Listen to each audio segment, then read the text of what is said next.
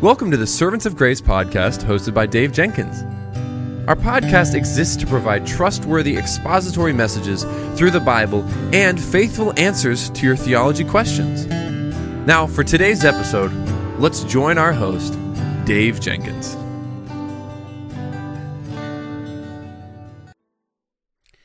All right, guys. Well, welcome back to the Servants of Grace theology segment.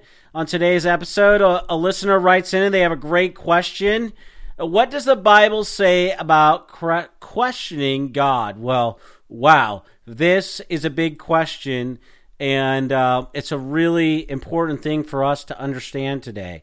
Now, Christians can, and they even should, wrestle with what the Bible teaches to submit to the Bible.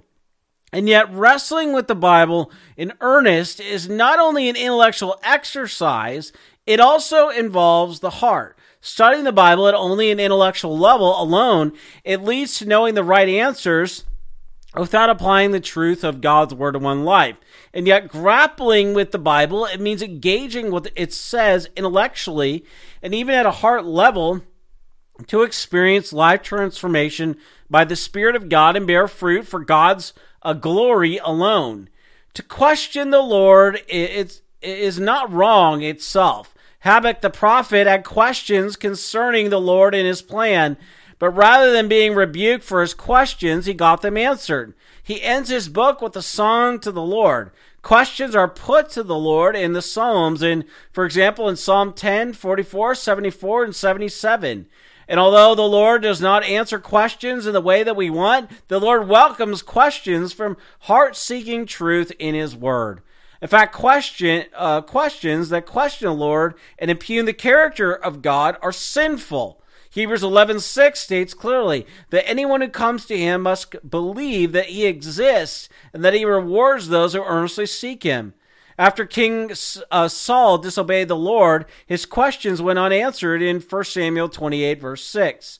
Having doubts is different from questioning the sovereignty of God and impugning His character. An honest question is not a sin, but a rebellious, untrusting heart is sinful. The Lord is not intimidated by questions. He invites people to close fellowship with Himself. But the main issue at stake is whether we have faith in Him or have unbelief. Our heart attitude, which the Lord sees, determine whether it is right or wrong to question the Lord. And at issue in this question is what the Bible declares explicitly to be sin, and those things not directly listed as sin. In fact, the Scripture gives various sin lists in Proverbs 6, 16 through 19, 1 Corinthians 6, 9 through 10, and Galatians 5, 19 through 21. These passages present activities they describe as sinful. Now, the more difficult issue here is determining what is sinful in areas that the Scripture does not address. When the Scripture does not cover a certain subject, we have the principles of the Word to guide the people of God. It's good to ask whether something is wrong, but it's even better to ask if it's definitely good. Colossians 4:5 teaches the people of God that they are to make the most of every opportunity. Our lives are but a vapor, and so we should focus our lives on what is helpful for the building up of others, according to their need, Ephesians 4:29. Now, to test whether a thing is definitely good and if you should do it in good conscience and whether you should ask the Lord to bless it, it's best to consider whether you're doing it in light of 1 Corinthians 10:31. So whether you eat or drink or whatever you do it all to the glory of God. If you doubt whether it pleases God after examining your decision in light of 1 Corinthians 10:31, then you need to abandon it.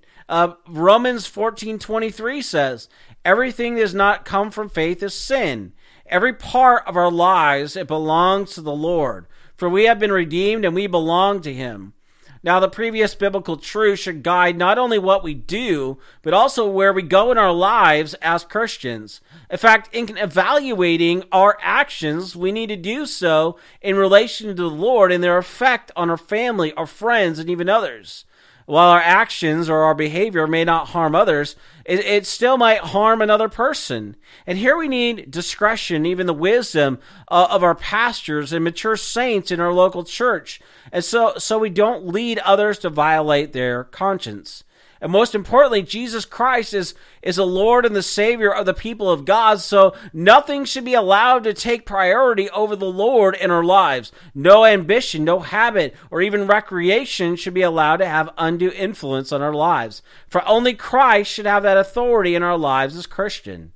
Now, doubt is an experience that everyone experiences. Even those with faith in the Lord struggle from time to time with doubt, and say with the man in Mark 9:24, I believe, help my unbelief. Now, some people are significantly hindered by doubt, while others see it as a springboard to life. Others still see doubt as an obstacle to be overcome. Now, classical humanism says that doubt, which is uncomfortable, is vital for life.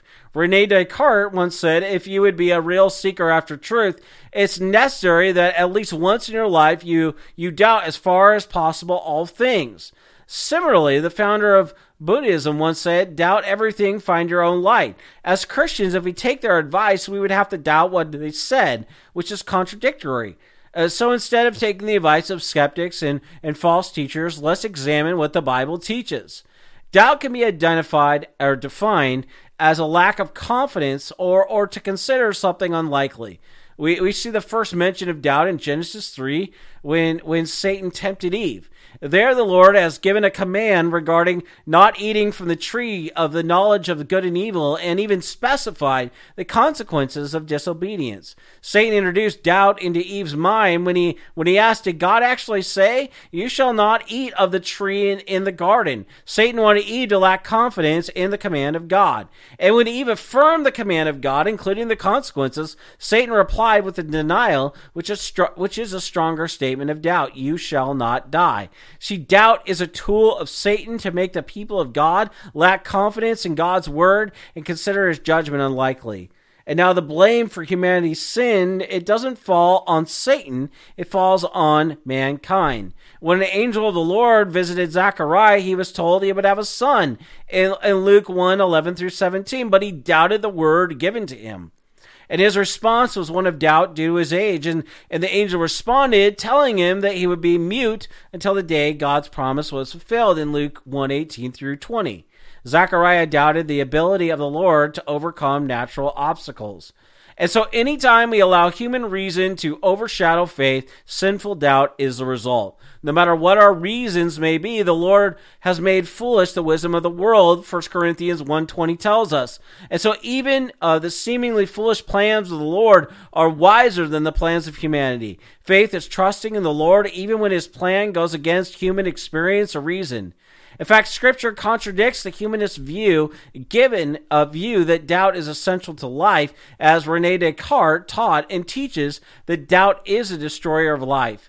James 1:5-8 highlights when the people of God ask the Lord for wisdom, they are to do it in faith without doubt. After all, if Christians doubt the Lord's ability to respond, what would be the point in asking him? Well, the Lord says that if we doubt while we ask him, we will not receive anything from him because we're unstable. James 1:6 says, but let him ask in faith with no doubting, for the one who doubts is like a wave of the sea that is driven and tossed by the wind.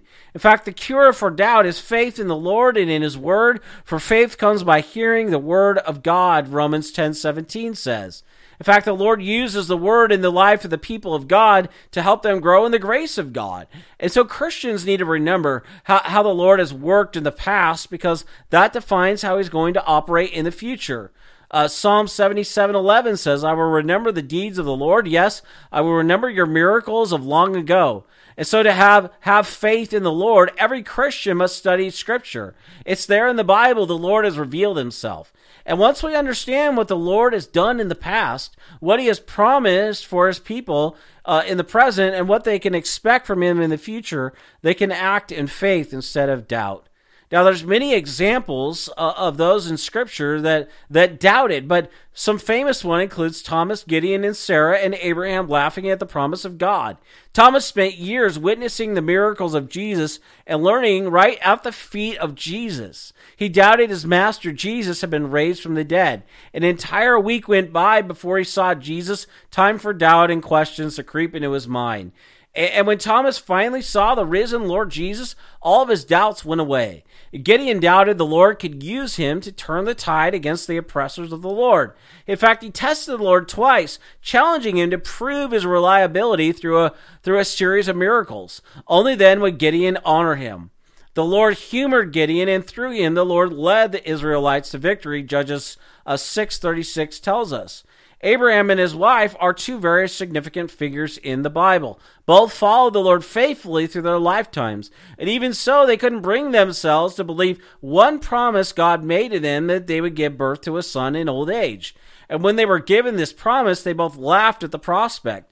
And once their son Isaac was born, Abraham's trust in the Lord had grown so great that he willingly offered Isaac as a sacrifice. Hebrews 11:1 says, "Faith is the assurance of things hoped for, the conviction of things not seen."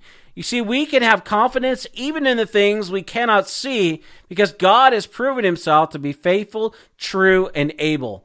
See, Christians have a holy charge to proclaim the whole world in season, whole word of God, in season and out of season, which this requires thinking seriously. It requires thinking seriously about what the Bible is and what the Bible teaches. God has provided his word to Christians to read, to study, to meditate on, and proclaim to the world. And as the people of God, let's dig into the Bible. Let's ask our questions from confidence in the revealed Word of God, so we can grow in the grace of God and walk alongside others who struggle with doubt in our local churches. Well, I want to thank you for listening or even watching this episode of the Servants of Grace Theology segment. Until next time, may the Lord richly bless you and keep you.